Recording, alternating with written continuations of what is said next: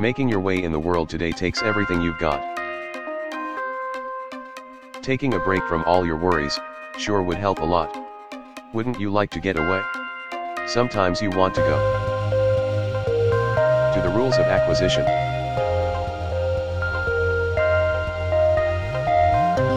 All right, hello and welcome to the Rules of Acquisition podcast, where we are going through every single episode of Star Trek Deep Space Nine.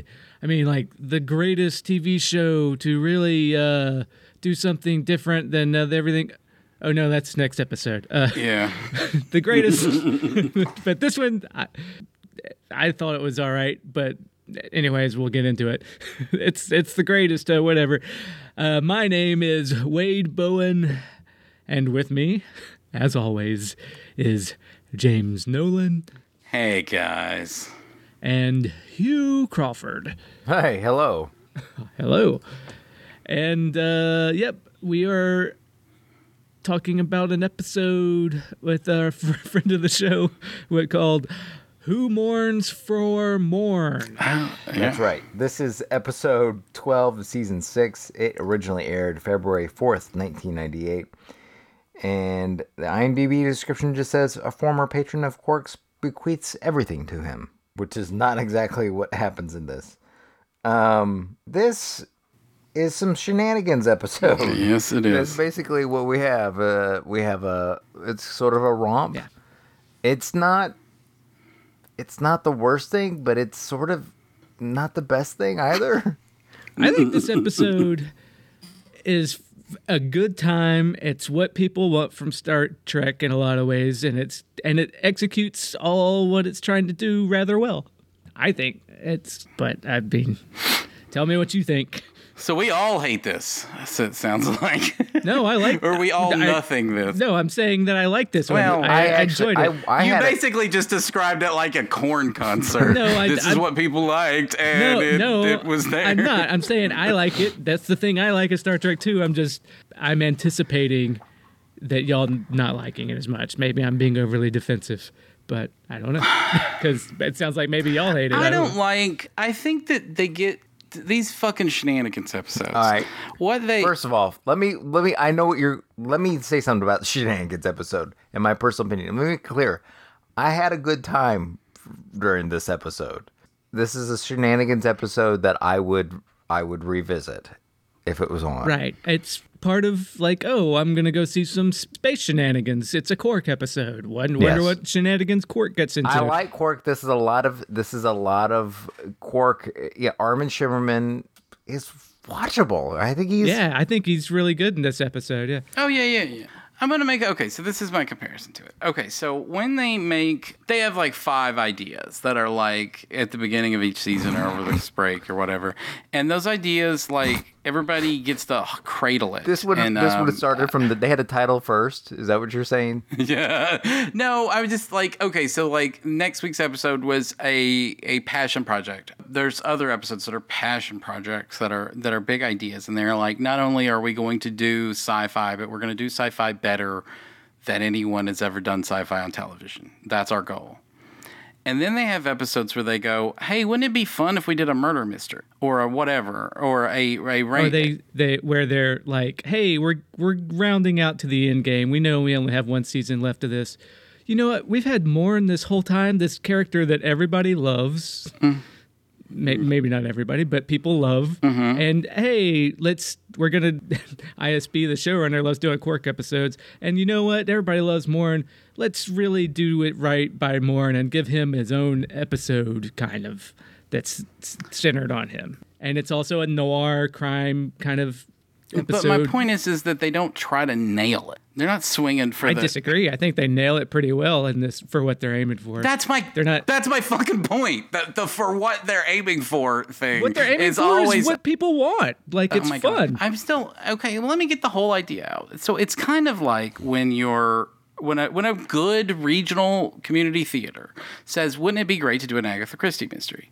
And so they do an Agatha Christie mystery. And probably every good regional theater worth their salt has an amazing actor who's going to just give you the most pleasing evening as Hercule Poirot. And then there's like a bunch of other people.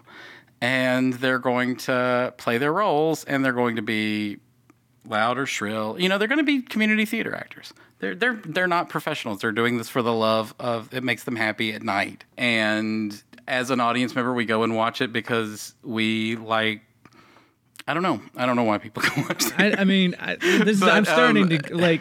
I don't know. I full disclosure. This weekend, I went and saw a pre-screening of the DS9 doc that they put out. And I was like, there's some goofy stuff in that. And maybe it's been in the room. I was like, oh, wait a minute.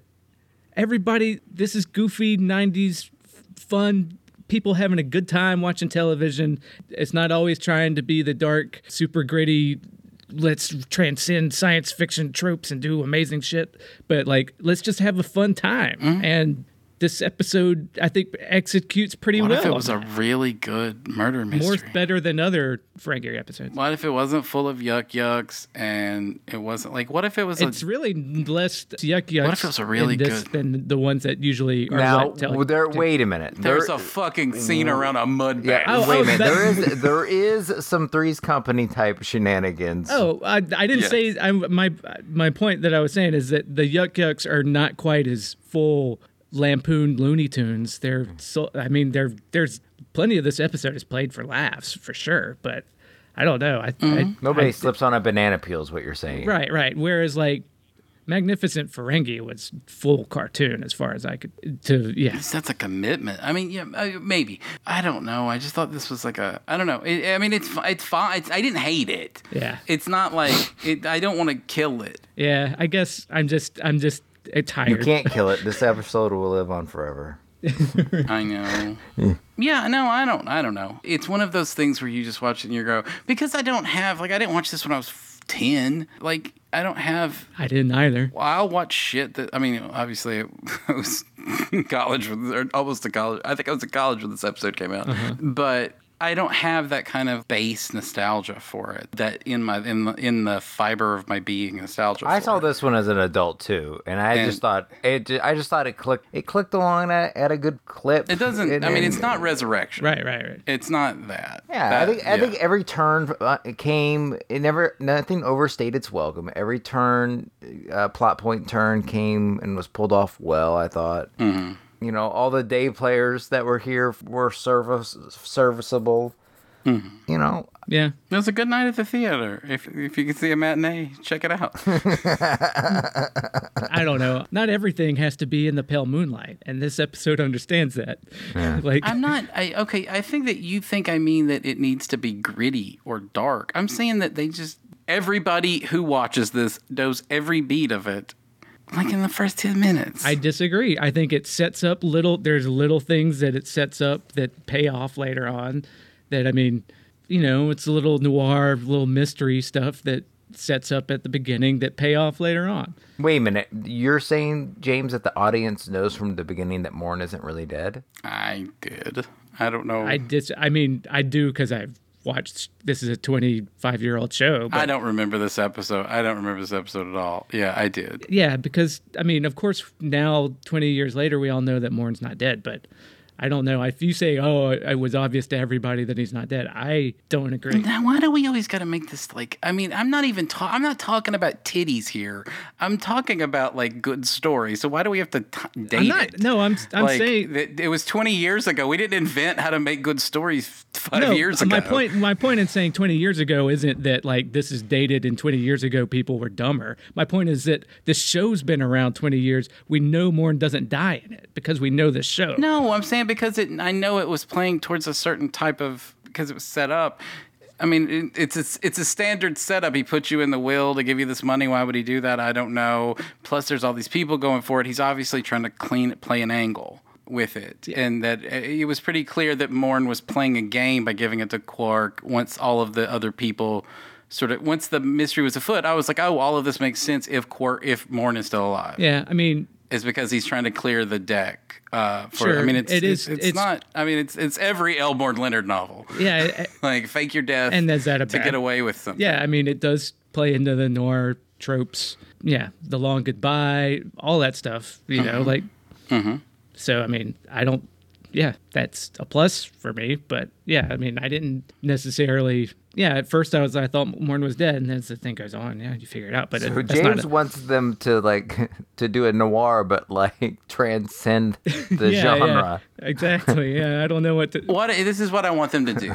I want them to stop doing dumb shit. See, that's where I take offense because this is a dumb if you're on a shit. show, if you're on a show about future space soldiers fighting wormhole gods and the bad gods that are on the other side of the wormhole gods, that's what your show needs to be about. It doesn't. I mean, Right. I sympathize. Yes. Can we stop doing Three's Company? Can we stop doing this bullshit Right. and just fucking do your show? again, I then that's where I get pissed off because no, we can't because people are here for this shit. That's Well, that's the thing is that this is a side of the galaxy of this Star Trek world that people like to see because it's a little visited corner of an underworld where you have unsavory characters that exist in this universe, and this is your chance to explore it. You know, it's like whenever the Mirror Universe Vedek came along and Quark was like, that's a bad guy. I know because I know bad guys. Well, this is what Quark's life is like. He runs around with bad guys. You know. yeah, and Yeah, and, you know, but and what I don't like looking at Deep Space Nine isn't Rick and Morty when you go, oh, this is an episode where they're doing a send up on the lottery. This is an episode where they're doing a send up on Nightmare on Elm Street. It doesn't have to like. And I know you always jump on me when I say this is of its time, but still, you have to watch this show. 1998, I was watching good shows. In Like what? 1998. Tell me what this is. Why this show? NYPD Blue was fucking amazing. David Milch was writing shit like every fucking week on Oh that. my god! I'm sorry, it's not Deadwood or a Milt show for fuck's sake. I'm just saying that's a TV show that was coming on in 1998. That was good. Yeah, but saying this isn't. We were 1 year away. We are literally 1 year away from The Sopranos. Oz was already on television. that's my saying this isn't David Milch is ridiculous. But I get that it was cable. But my point is, But okay, sorry. I was primed to kind of know this is where this was going to go tonight. I shouldn't be walking into it. You're right. It's not NYPD Blue, and I'm sorry. I guess I'm just saying. Okay, here's the thing. John Scalzi is not Kazuo Ishiguro, Right. but he's not trying to be. this episode's not trying to be. This isn't either. This is never trying to be fucking David Milch shows. Like, I don't. Wait, it is. No, it's What's not. the next fucking episode, man? yeah, that's what I'm saying. It's The fucking next fucking episode. just because they're doing various shit and they're spreading the gamut of what this show can do is not because every show isn't in the pale moonlight or far beyond the stars. It doesn't make the show a failure because there's an episode that's not with Benny Russell. I mean, I just think, this may be a half glass full thing, but is this show a good show with some bad episodes or a bad show with some good episodes? And like, that's like, you got to ask yourself, like, which one is, I can tell you right now, it's a good show it's a great show with some bad episodes. We said that in the first episode of this podcast. So then why can't my critique be make less bad Because this is not a bad episode. Because I think that James is the guy who like gets a bag of Chex Mix and is like, why can't this thing just be just bagel chips? Yes. Yeah, Why this is a can't- good episode. That's where I take offense. I think that's what the Star Trek is. It's the Chex Mix of TV. And So why does this show got so many peanuts? That's- If everybody tells me it's the best nut mix on the market. well, And that's- like we said at the when we started this podcast, this is somewhere in between precursor to this kind of TV that you're complaining that it's not. And you know, we made jokes at the beginning that there'd be some bad 90s sci-fi, and you know there has been, and I protest that this is not one of them. This is taking one of the, you know, more fun, lightweight kind of one-off episode premises that they do on the show from time to time and doing it rather well, I think. You're right. Okay. I mean, I guess it's your mileage may vary type situation. Right. I think that's what it is. You just don't prefer shenanigans episodes. Yes, I And don't. so whenever one is done well, and when I mean that everything makes sense and it it clicks along. The scenes. Yeah, the scenes. they're only copying the most overtold story form of the 20th century. But yes, Right. Well, so they should know how to do it, right? They would have. Well, that's true. That's true.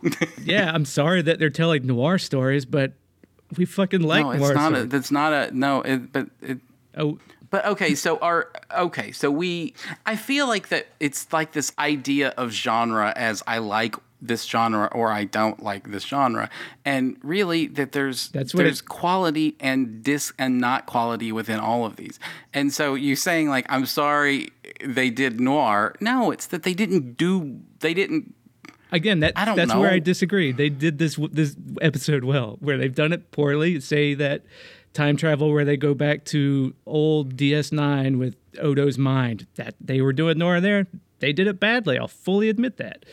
This one churns along. They set all the little details in a whodunit that pay off later on, and it plods along in an entertaining way, and everything pays off. I don't know. The character moments are fun. I mean, I found stuff to be like. Are you arguing that it's a that it's a replacement level story? Because it is. No, I don't know if I've. This is above the Mendoza line. I don't know if I've reiterated enough, but my argument is that this is a good one. I think I've said that over and over again in a loud voice.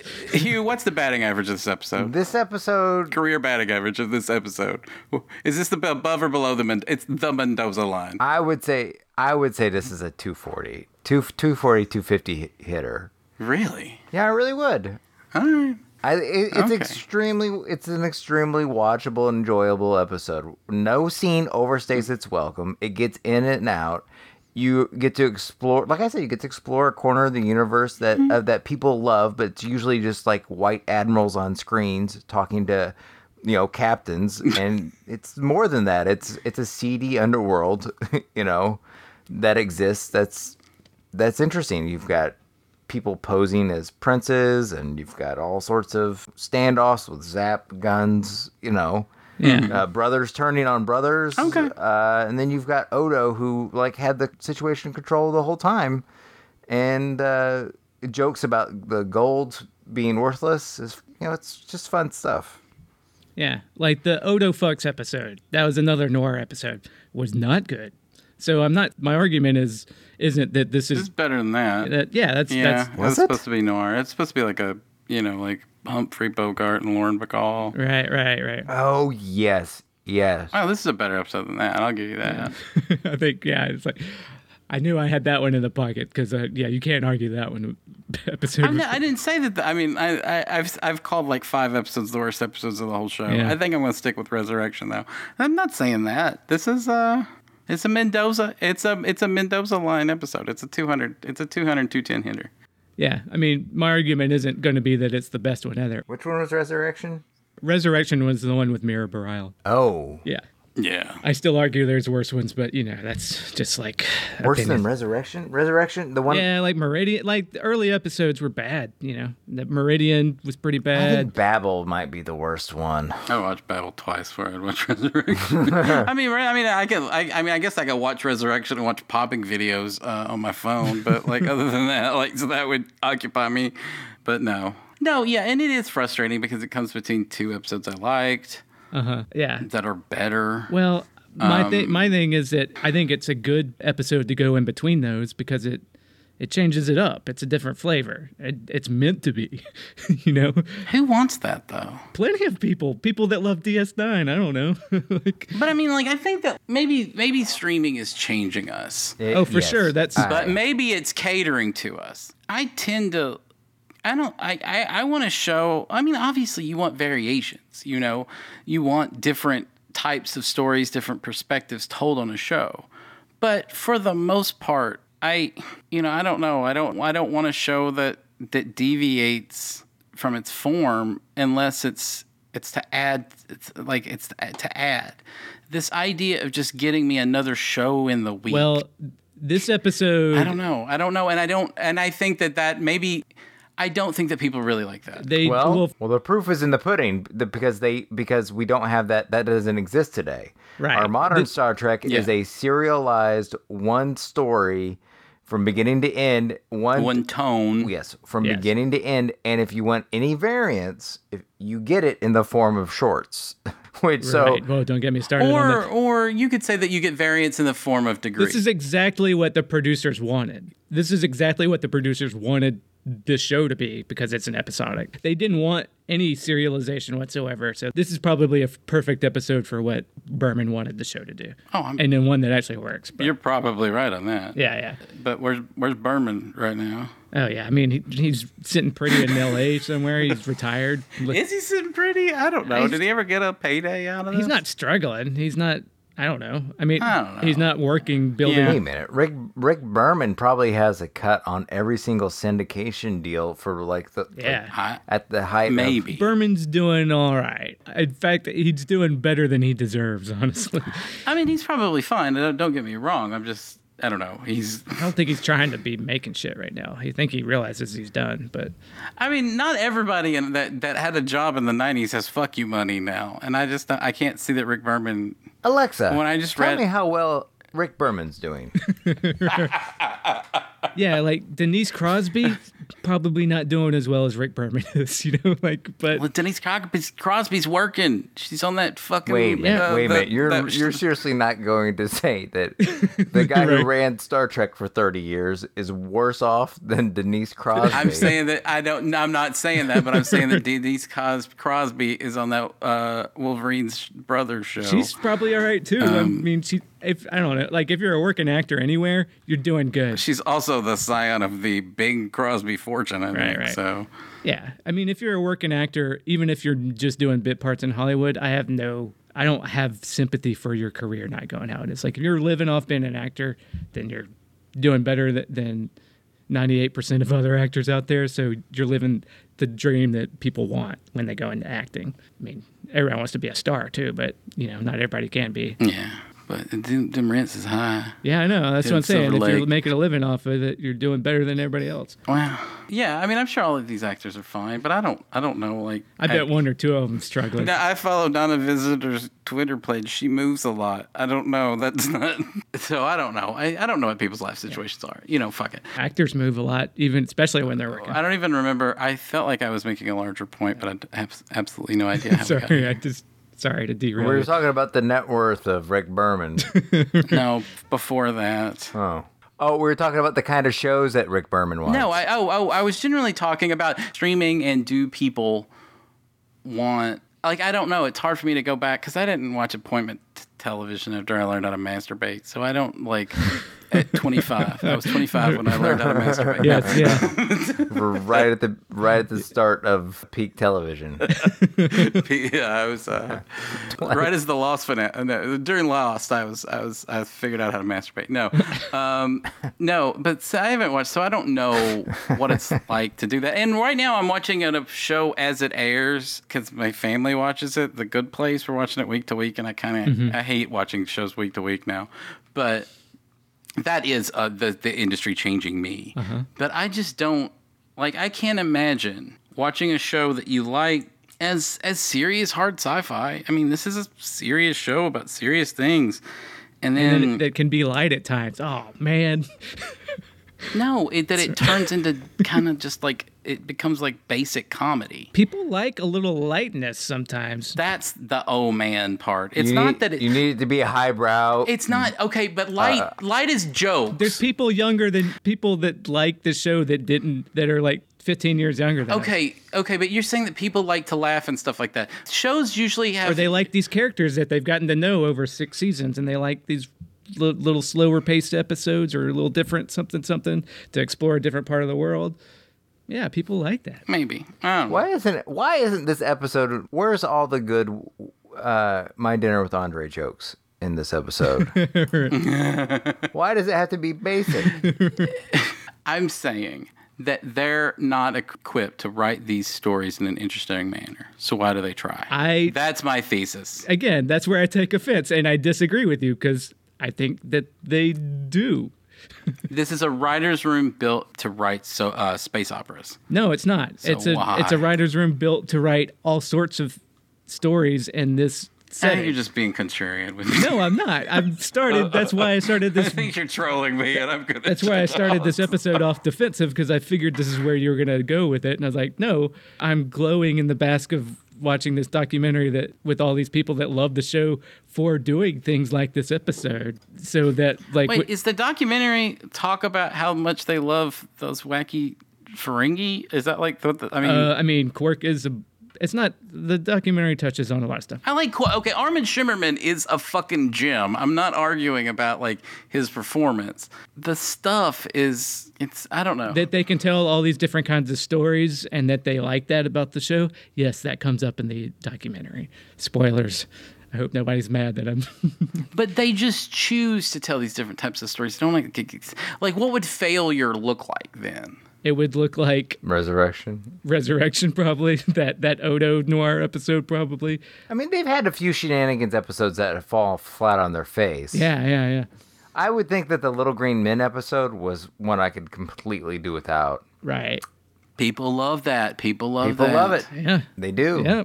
They do love it. That's high on somebody's rewatch meter. I mean, and I do feel like that we're in a niche genre of the arts here. So when we say that people love it, we can contextualize that a little bit. So now you're into denigrating sci-fi. Great. No, I'm not. That it's not. No, I'm saying that like how many fucking Deep Space Nine? I mean, you have to take the world as hardcore Deep Space Nine fans, and you have to like let's just target those people. How many of them are there in America or in the world? And then you have to go all the ones that don't like Little Green Men, but then there's going to be a group that do, and then you go to people love it because people always talk about loving it. I don't know. There's channels on my TV that I don't even know, man. But I'm sure that there's shows on that have fan bases, like on the NRA channel or the Hallmark channel. I mean, then I'm sure you're not alone in hating this episode. I mean, but then you can say, well, we have to keep doing these kinds of episodes because people love them. Our fans really love them. The people making the show like them too. I mean, at what point are you talking about like 40% of 0.0000.2% of all TV fans? It's not like saying people love Venom. People love Venom. That movie just made $300 million. I mean, I don't know what to tell. The people making the show like making shows like this. These aren't the most popular episodes of this series, so not everybody is going to say this is my favorite thing that the series does. But Ronald D. Moore's never done shit like this after. No, that's true. But also, these people, that's not... Ronald D. Moore is working in a different marketplace, though. Yeah, like, things have changed. I mean, there's a shift, and then they've adjusted to it. So, I mean, he left for another show immediately. Yeah, because... So he did the Carnival. He show ran Carnival, and then he show ran... and then he started Battlestar Galactica. You didn't like the Stimbolts episode of Carnival? You didn't like that? But I tell you what, in the third season of Battlestar Galactica, they did noir, like there's a murder somebody has to solve, which is basically this episode. There's a point in Battlestar where they switched to doing those arcs and they switched to doing episodic episodes. And there's a noir crime episode, so he was doing stuff like this. Does somebody slip on a banana peel on that? Is there a mud bath? I mean, it's my problem. It's my least favorite part of Battlestar when they started doing that, because that's not the strength of the series, I don't think. But he did do it. So could that be the point I'm making? It could be, but this show. But my counterpoint to that is this is not Battlestar, and it never was, and I enjoy it for what it was. Okay, but that's a dead end of a conversation because it's no comparison to anything. But also, this is this show that was before all these other shows. If we can't compare this to Battlestar Galactica, then what the fuck are we doing as a podcast? No, but if your argument is I don't like this show that became before because I can't respect it for not doing the stuff that was done after and building off of it, then that's just a weird argument to make too for me. I don't know. Maybe because I don't like the show because they do a bunch of this dumb shit. I'd rather talk about like what it when let's rephrase it. I don't like it when this show does this stuff because they're not like. Just what if they nailed it? Like that's the thing. If they did a noir episode and it was like fuck, then it would be like, man, when because they do great space opera, but every now and then they'll come out with this like genre. They'll go somewhere else and damn, they nail it. instead of it just being like a cavalcade of silly. There is a light episode that they nail, and it's coming up in season 7, and it has to do with a ship full of Vulcans and a little competition. Oh yeah. And that's a great episode. It's light, it's funny. Yeah. And that's a truly great episode. I'm not. I feel like that you're trying to reduce my argument to me saying that because I feel like there's a lot of reducing of the arguments on both sides there, James. Yeah. I don't. Yeah. You were getting into some batshit math about who really likes what. So let's not like reducing the argument is. Well, maybe I didn't make that point well, but I wasn't trying to reduce the argument. I was trying to expand my argument. Right. I'm saying that. It's not. I don't want. Let me take accusations out. I don't want my argument to be reduced to because they're doing things other than serious space opera. I don't like it.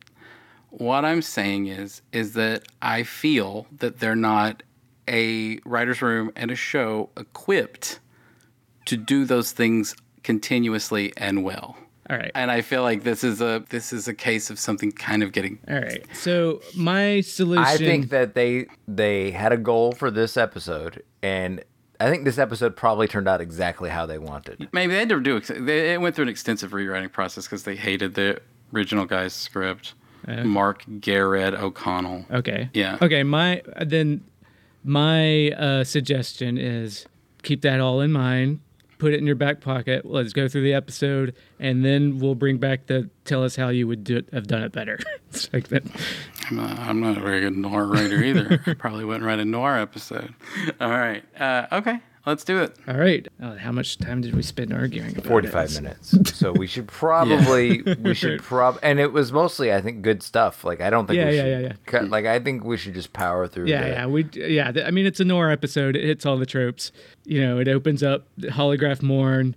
Odo slips in and has some banner about like, oh, your sales don't do as well when Morn's not here and the hologram stuff. And then I think Armin Shimmerman is great in this episode. I think his acting performance is great. But I think the best acting in this whole episode is Avery Brooks at the very beginning. When he comes in and Dax sees the hollow Morn and is taken aback. And just the way that Avery Brooks deals with, I don't know, I can't even explain what it is, but his giving the news that Morn is dead was the most. While seeing him there, yeah. He's only got like 1 or 2 lines in this whole episode, but like, I don't know, there's something about Avery Brooks is what he brings to the role that in this scene, that was what I thought was the best bit of acting in this whole thing. And I think that Quark does a really good job, or Armin Shimmerman. Oh yeah, he just comes in and they see the hologram and it's turned it off when he's talking about the hologram. The way he delivers that line was like the best part of the episode for me. You look like you saw a ghost. Turn it off. But then, then Morn is dead, so they have the funeral.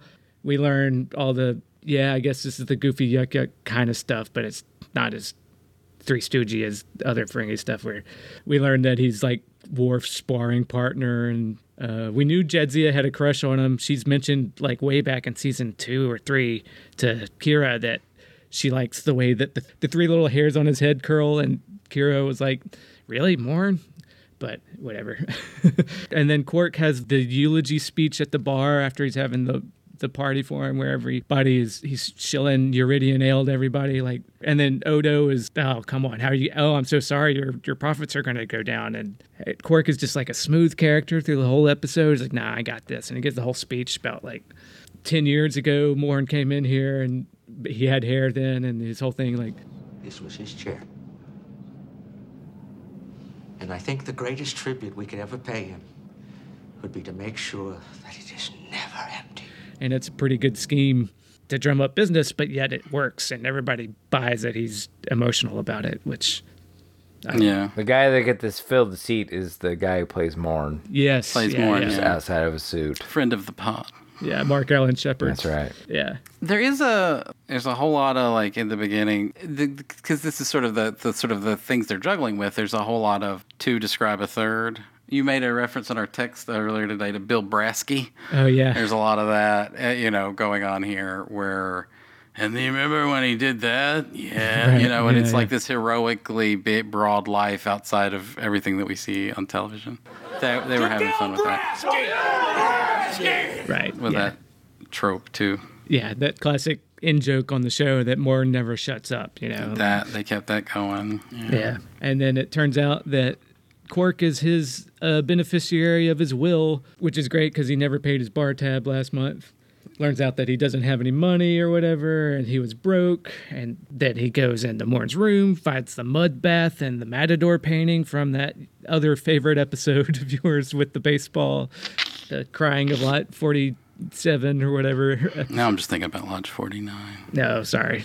Didn't mean to distract you with something that you love. I like shows about water people. No, I'm just kidding. All right. Yeah. But then inside the mud bed that Morn sleeps in is the femme fatale. I thought, I don't know. Her in that mud, that did something for me. I got what they were going for. Oh, give me Venom. Give me Michelle Forbes. Michelle Forbes. Yo. Give me Michelle Williams. Yeah, give us Michelle Williams and Michelle Forbes wrapped in one Venom. No. give me an Ensign Row Venom, huh? And then we get a lot of Hugh's favorite thing in the world with jacking off ears. Yes, I hate that, and I wish that didn't exist in anything, in TV, in real life. Yeah, but that's what. Right. Yeah. She's playing the long goodbye ex-wife, basically, for the person that's, spoilers, faked their death, etc. And so he agrees to share part of the inheritance with her to keep out of court. And Dax, he plays Tongo with Dax, who's like, don't trust that woman. And he's like, oh, I don't trust her, but, you know, I'm still going to let her jack off my ears, waka waka. You know? Yeah. And then we get the little things that they set up early on in the episode, like that Morn has two stomachs. Yep. That's why he drinks and eats so much. It's just a throwaway detail that they see there that pays off later on. In the same way that when he's playing Tongo with Dax, he clinks the two bars of latinum together and says, you know, it's a beautiful sound, isn't it? You know, Beautiful, isn't it? just these worthless bits of gold, but in between them you have latinum, which is everything. So that's another little clue drop, little thing drop that comes up later. Then the two brothers come in with the green makeup. And if you want to start arguing about bad performances, this is where I'll give you some leeway. I won't argue that they're awful, but they talk so damn slow. I mean, the actor's committed to what he's doing with it, and he's made choices. Yeah, I mean, it does seem to be just a ton of sort of vaudeville type things. And I think that was like 2 describes a third. This is, you know, the dim, you know, the straight man and the dumb man. Like, Right. And so there's a lot of, yeah. So they're doing that. Yeah, you borrowed some money from us, Court. You know, like, the guy talks so slow. Like, you could have cut 3 minutes off this episode if you just had those guys talk faster. Oh. But, 1,000 bricks of gold-pressed latinum. They got him an Emmy nomination. Oh, yeah? Their makeup. oh, yeah. Yeah, this. They like the big lizard makeup. I mean, I think it was for the whole season. Yeah, Yeah, but yeah. they. But you got to get it for an episode, and they got it for. It was nominated. They didn't win. Oh, yeah. There's a lot of alien makeup in this, like the green guys. There and is, yeah. we don't know what kind of aliens they are. They're never named, their race, and neither And is... we know that Renee Echevarria was the one that added all of these things that, like these vaudeville bits, all of it. You know, like the 2 describes a third that wasn't in the original script that was turned in, and none of these characters. What's the 2 describes the third? I don't remember that part. The 2 describe? It's like the Bill Brasky thing. It's like where you have right. improv thing where two yeah, guys okay. talk about all the crazy, like the outlandish shit that a third person got into. Gotcha. Sorry. Yeah, Yeah. Okay. So that's all Renee adding. that's all. He added that in the rewrite. I mean, it was Okay. It looked like it was a page 1 rewrite, but they didn't give him credit for it. Okay. Yeah. They smashed the Matador painting over his head, and he finds a little note in there. And then the Morn, I love you is the one kind of off note from Marvin Shimmerman in the episode for me, but that's just the way they cut it. Yeah. But, Morn, wherever you are, I love you! Yeah. I mean, this is I mean, I think he's fine. He's a serviceable lead, and that's. I think he's pretty good most of it, but it's just that, yeah. Yeah, and I mean, it's nice. One of the things that these kinds of shows and the wacky makeup can afford is that Armin Shimmerman's not a lead actor. You know, he just doesn't. Right. You know, he's a character. He is the definition of a character actor. Right. And so you put him in these kinds of situations where he can actually play, you know, these lead roles, and you show that, you know, actors have chops just because they don't look like Aaron Eckhart right. or Thomas Jane. They can still anchor plots like that. So he can flirt with the dame, and he can, you know, be. He's the George Clooney of Ferengi. You know, he's confident. And in the way that the Voyager episodes were.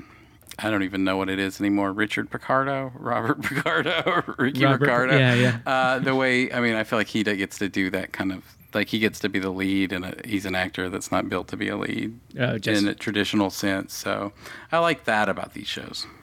Yeah. Let's see. And then so he gets the lockbox that's in the assay office, and he thinks it's going to be all these 1,000 bars of platinum, but it's not. It's just one bar. And then Dodo's like, ha, ha, ha, it's just one bar. Ain't that a bitch? But he's like, nope, this is good enough because it's got the Bank of Boleus and the code for it, CJ547036, that he's memorized. And then the femme fatale comes back, and it's like, hey, baby. And he's like, sorry, I got no time. Sorry, Dr. Jones, no time for love. No time for Umox. And, you know, she's like, so diligent. So most men don't know how to delay gratification. And he's like, yeah, whatever. Oh, Gross. This is not a good time for Umox. Jack off his ears a little bit. He's like, sorry, I can't. But she's pickpocketed the bar from him. But he's like, you know what? I'm the only one that can get it from the bank, so no sweat. The two brothers catch him on the elevator, turbo lift. Apologize for my brother is really sorry about the painting. And then he goes back to his room, and then he gets waylaid by another shifty character, this time that's quote-unquote security guard. This Babylon 5 knockoff with truck nuts on his chest. His little badge had truck nuts on it, or that looked like truck nuts. But maybe I only noticed that. Yeah. And then so he gives him this whole spiel about he's Lyrian security, and that Morn is a prince, and that 1,000 bars was actually a gift when he turned down the crown, but he has to give it back when he died in the event of his death. And so this guy is going to get the money back, but then he's going to catch these two criminals, the ex-wife and the two brothers, and put them in jail. And Quark is like, fine, I'll go along with it as long as there's a reward for doing it. And then he's like, all right, well, don't tell the wife just yet. I want to get my ears jacked off one more time before she knows I don't have any money. I ain't got 20 bucks. That happens. You have one cut back to the Quark's bar where Quark is not there, but Julian and O'Brien get their requisite buddy scene, which is, I think, well enough. Like, O'Brien is there working on a thing, and Julian is like, why don't you take that to, like, a lab to do it? And he's like, well, somebody has to keep Morn's seat. Oh, yeah, I thought that was particularly dumb. Like, the idea is that someone had to stay in the seat the whole time. I don't know. I don't know. It's pretty. That's a commitment to. It's everybody on the station coming together as a community to remember their friend. And Quark sold this as a thing that we should do to remember Morn because he never left that seat. But I mean, the joke is that they had this like robust and deep friendship off screen. Yeah, it's a joke that they've been playing, an in-joke they've been playing with for like 6 seasons. So that works for me. Outside of. I mean, have they, though? Yeah. Yeah. Other than what's, like, Dax said she thought she was cute once. No, there's and that Morn doesn't shut up. I don't know. I don't notice Morn. I don't know. I know that he's made reference to a lot, but this whole episode about these people, like, extending, I don't know. It was one joke, and it was played out in the first 5 minutes, but it went on, and I guess it's because it's all they had. I mean, I don't know. Like, I think it was a pretty well laid in joke that they've been doing the whole show. So I don't know. So I don't know. I don't know. It just seems like you already have a show that doesn't have enough camaraderie. Like, and that's one of my like just broad critiques as the show goes on. Is even when the show's humming, there's a lot of stories in silos. You know, this is a Cisco story. This is and there's not enough like there's less of that on this show than there even is in TNG. Right. I mean, where the camaraderie was almost like a magic to TNG, and this show doesn't have that. Like, this show has plot and interesting drama and stuff like that. It has other strengths. It has strengths that are greater than a lot of the TNG stuff.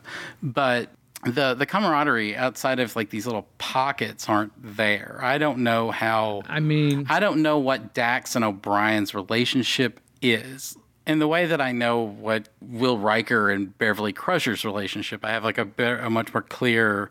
So I don't know. And so to spend a lot of these times, even in a Silo episode, to spend these times, because it's just about Quark, to have all of these people talking about relationships that I haven't got to enjoy. I'll concede that there's more. The camaraderie is more apparent, and it's more there in TNG than in Deep Space Nine. I will concede that, but I won't concede that there's not any. I think there is some. I mean, yeah, Dax and it's usually in pairs, though. It is usually in pairs, and they usually go to Julian and it's O'Brien. not ship wide. In fact, we've had a few scenes or station wide rather, where they're sitting around and talking about. Oh, what was the one where the scene where it seemed like it was a Kids in Cages analog scene where they were talking about? Oh, yeah. That was the statistical one. Right. And to me, it was weird that they were all just in the same room talking. Yeah. So, that's how little they're all together as a group. They'll every now and then they'll have like a Cisco's cooking dinner for the crew. But yeah, you're right. Every once in a while. It's every once. Okay, so. Yeah. But it's part of it's just because they get smaller characters that blow up, and the cast is pretty big. There's arguably it is, and that's one of the things that they've never done well. They've never, if the show's humming along, they've dialed down somebody. Yeah, almost because and so like you even go to in that statistical probability, the Kids in Cages scene specifically, there is a sort of there's a bit of acrimony between Worf and Bashir, which is mirrored in the waltz. Mm-hmm. But do you feel like this show has really nailed the dislike between? I mean, you can even go back to the episode that cannot be talked about, where Bashir was pretty irritated with Worf on Risa. And they don't have a very good relationship, but like the show hasn't minded that at all. In fact, I feel like I'm maybe making that up in the margins just to give them something. Yeah, but I mean, there are 3 data points that show that they don't get along. Yeah, I mean, I'll concede that that's honestly you're not wrong that that's something they could have dealt more with. Sure. But so so when I'm watching these, just because it doesn't make it an outright failure of an episode for me, but you're right to call that out. But yeah, because I don't know, I like the conceit that everybody is keeping Warren's chair warm, because that's what this episode was doing. And for me, it sold just fine. And I like the one little scene where like, oh, O'Brien's like, oh, I got to go do this thing. And then Julian's like, oh, it's okay. I'll take over now so that we'll have somebody in the chair. Mm-hmm. That's one of the few scenes where we get to see kind of the community on the station. But yeah, it's just, they just shorthand to, okay, if we need to do something like that, we just go to Bashir and O'Brien. That's true. And then they go back to Quark's. Then you have the dame is hiding in his room. Then the 2 brothers break into the room and she's hiding. And then the other guy breaks into the room and they're hiding. And then they all learn. Then the plot comes out when they all find each other in there that Morn was D.B. Cooper, basically. Yes. They were all criminals in on the same crime to rob the Lessepian Mother's Day heist. And the statute of limitations on the robbery ran out 2 weeks ago. So, yeah, now a person that knows noir might start to put together that Morn isn't dead, maybe if they haven't already.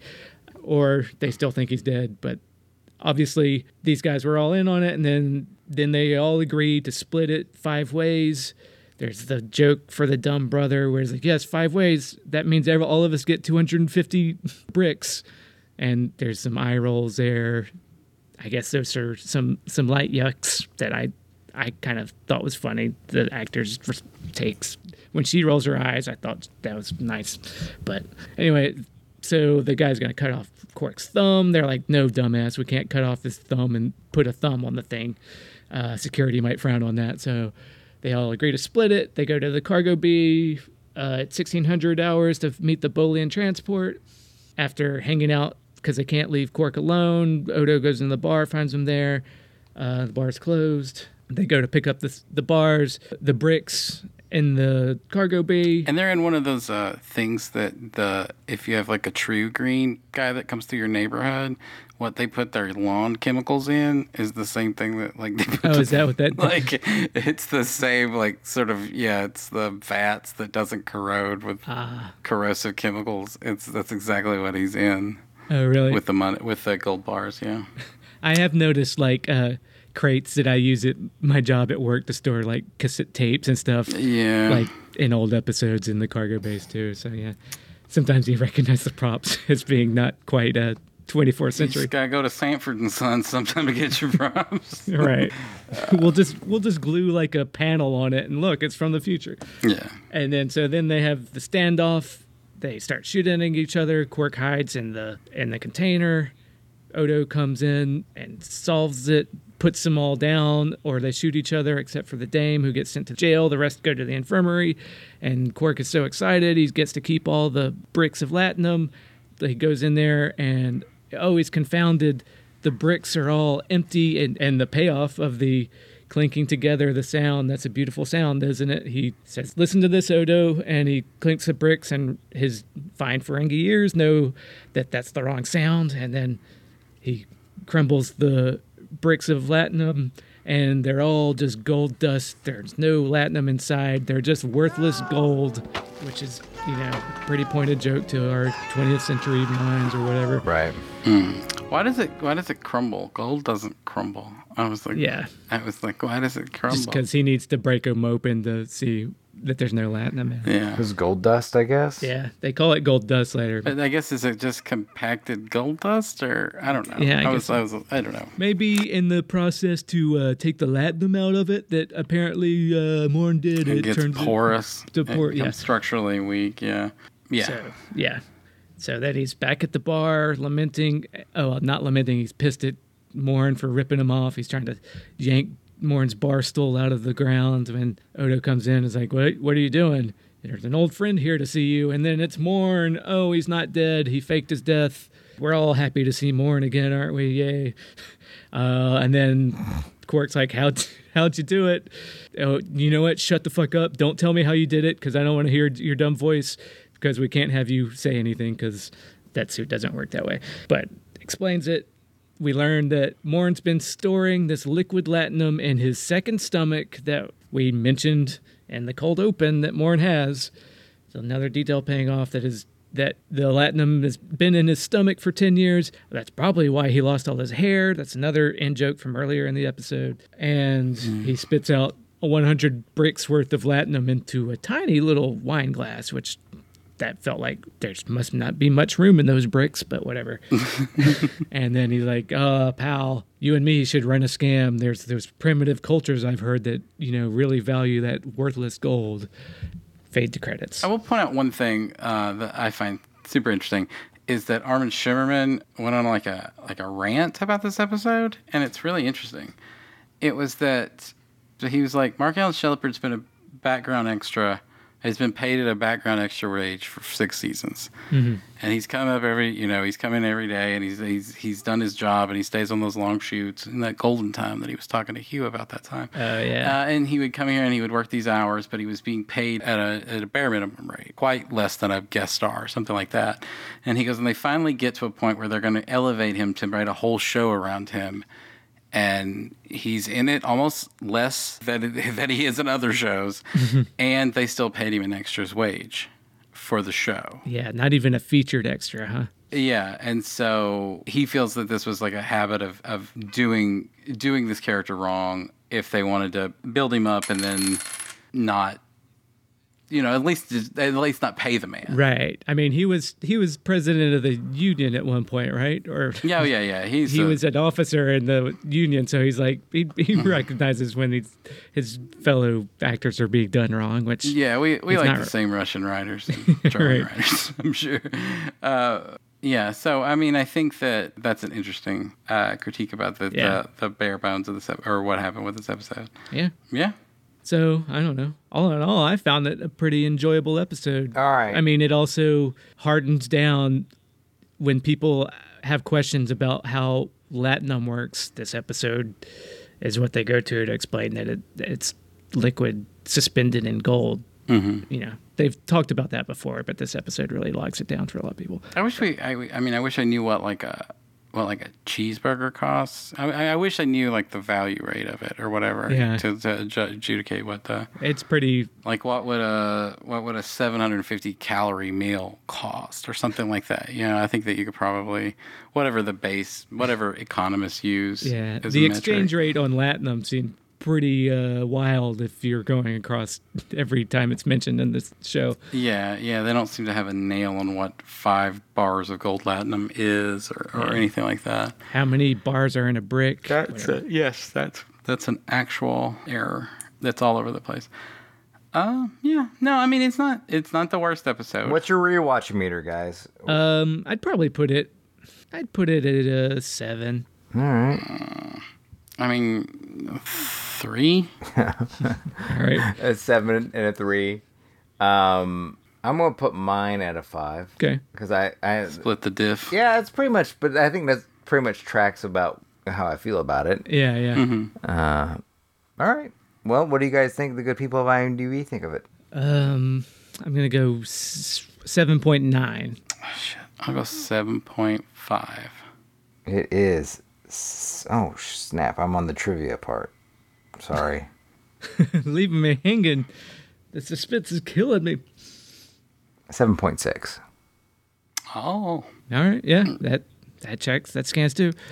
that scans too. All right. Next week we're watching some episode. I don't know if it's that important. Oh yeah. That's something I don't remember. I think it's one of them causes episodes, like past tense. Oh no, it's gonna get political. I hate when Star Trek does that. Yes, or identity politics. It's even different. Oh yeah. So Yes. is there anything that you would do differently? How would you have done this episode, James? Since I brought it up.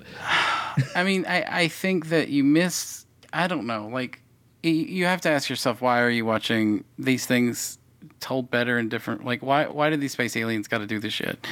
And so you would say that if you're going to ape the structure of a well-trod trope of a detective, of a Raymond Chandler novel, because everybody does it, but you have to do it differently. I mean, the Big Lebowski is a Raymond Chandler novel, but they do it different. I mean, so it's not necessarily that doing a noir structured thing is a problem. Mm-hmm. It's that there is no, I don't know, there's no space, there's no majesty there's no how weird space can get other than people have forehead ridges. So like there's no like space magic. There's no like, like magic and like there's nothing magical about the story.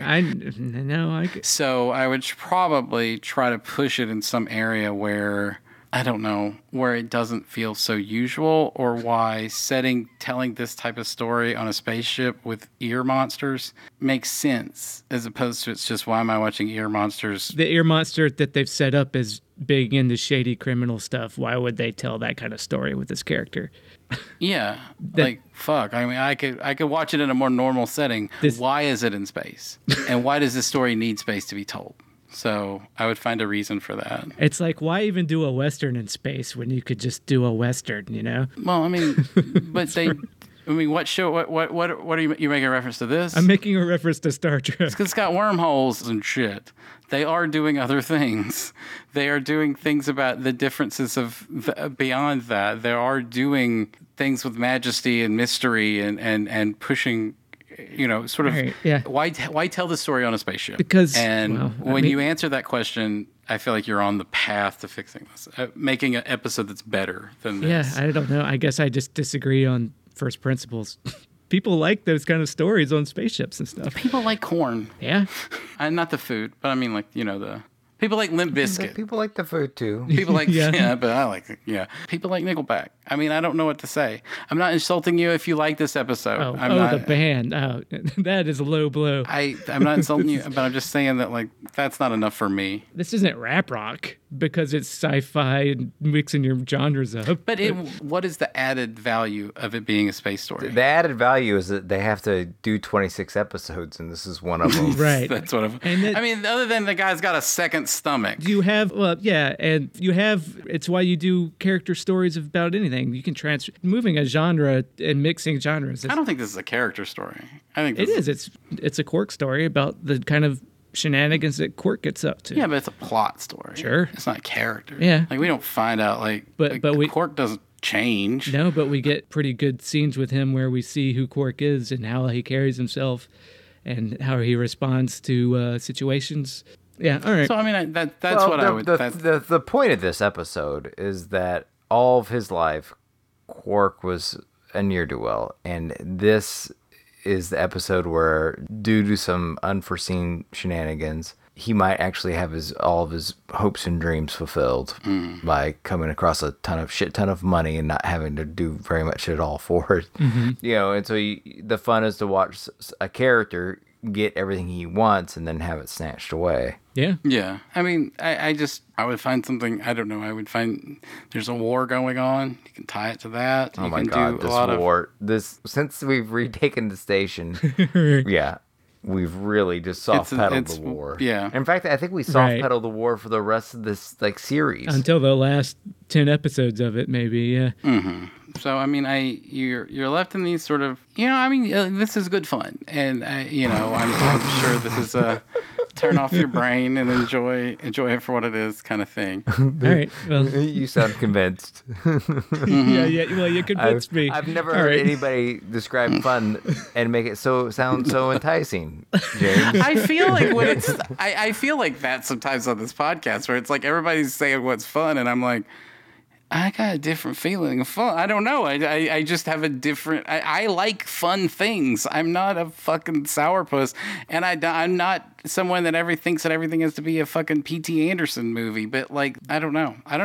It's. But if everything were a David Milch show, you might be happier. It's not frivolous. It's empty. It's not frivolous. It's empty. Is what I think. All right. Well, if you disagree with James or me, Yeah. or Hugh somehow, though I don't know how you would. I guess it's mostly been me and James yelling at each other this episode. I'm pretty much the both sidesism on this one. I see both sides pretty clearly. You're the Phil Bredesen. A lot of good points on both sides. Good people on both sides. Anyways, if you want to attack our both sidesism here, or one of our sides or the other, give us a call at 917-408-3898 and tell us what you think about this or whatever. And if you want to hear other stuff about what we think, well, pick up a copy of Alan Moore's Jerusalem and read along. Yes. What's that podcast that we're doing, James? What's that called? That it's called the Hashish and Superiority Book Club. Currently, we know, I think we're filming of this, who knows what's going to be on there, but we're on Spotify. I feel like that's a big boy podcast thing when podcasts brag about being on Spotify. Getting ads is the big boy podcast thing. But so we'll let you know when we're Casper's Mattress certified. Yeah, no, it's really exciting. We're reading this one book and it's enough Yeah. for us. We're going to do a 10 episode season and we're in the middle of it right now, so definitely subscribe and check that out. If you're on our Patreon, we'll start having Patreon content that supplements what we're doing with the Hashish and Superiority Book Club. Yeah, and Check it out. please do. Yeah, on that Patreon, we'll be doing, like you said, stuff related to Hashish and Superiority Book Club, and more of the preambles and stuff that we do here. But we're gonna have something for everybody there at the Kickers of Elves Patreon page at patreon.com/kickersofelves. So if you like us, or if you hate us, give us money and and be a patron over there. And check it out. Patreon.com/kickersofelves. All right. Is that it? I believe so. Okay. Well, thanks Oh again. shit, I wasn't recording. You son I'm of... kidding. All right, 3 to beam out. All those nights when you've got no lights, the check is in the mail, and your little angel hung the cat up by its tail, and your third fiancé didn't show. Sometimes you wanna go where everybody knows. Look it, I'm out.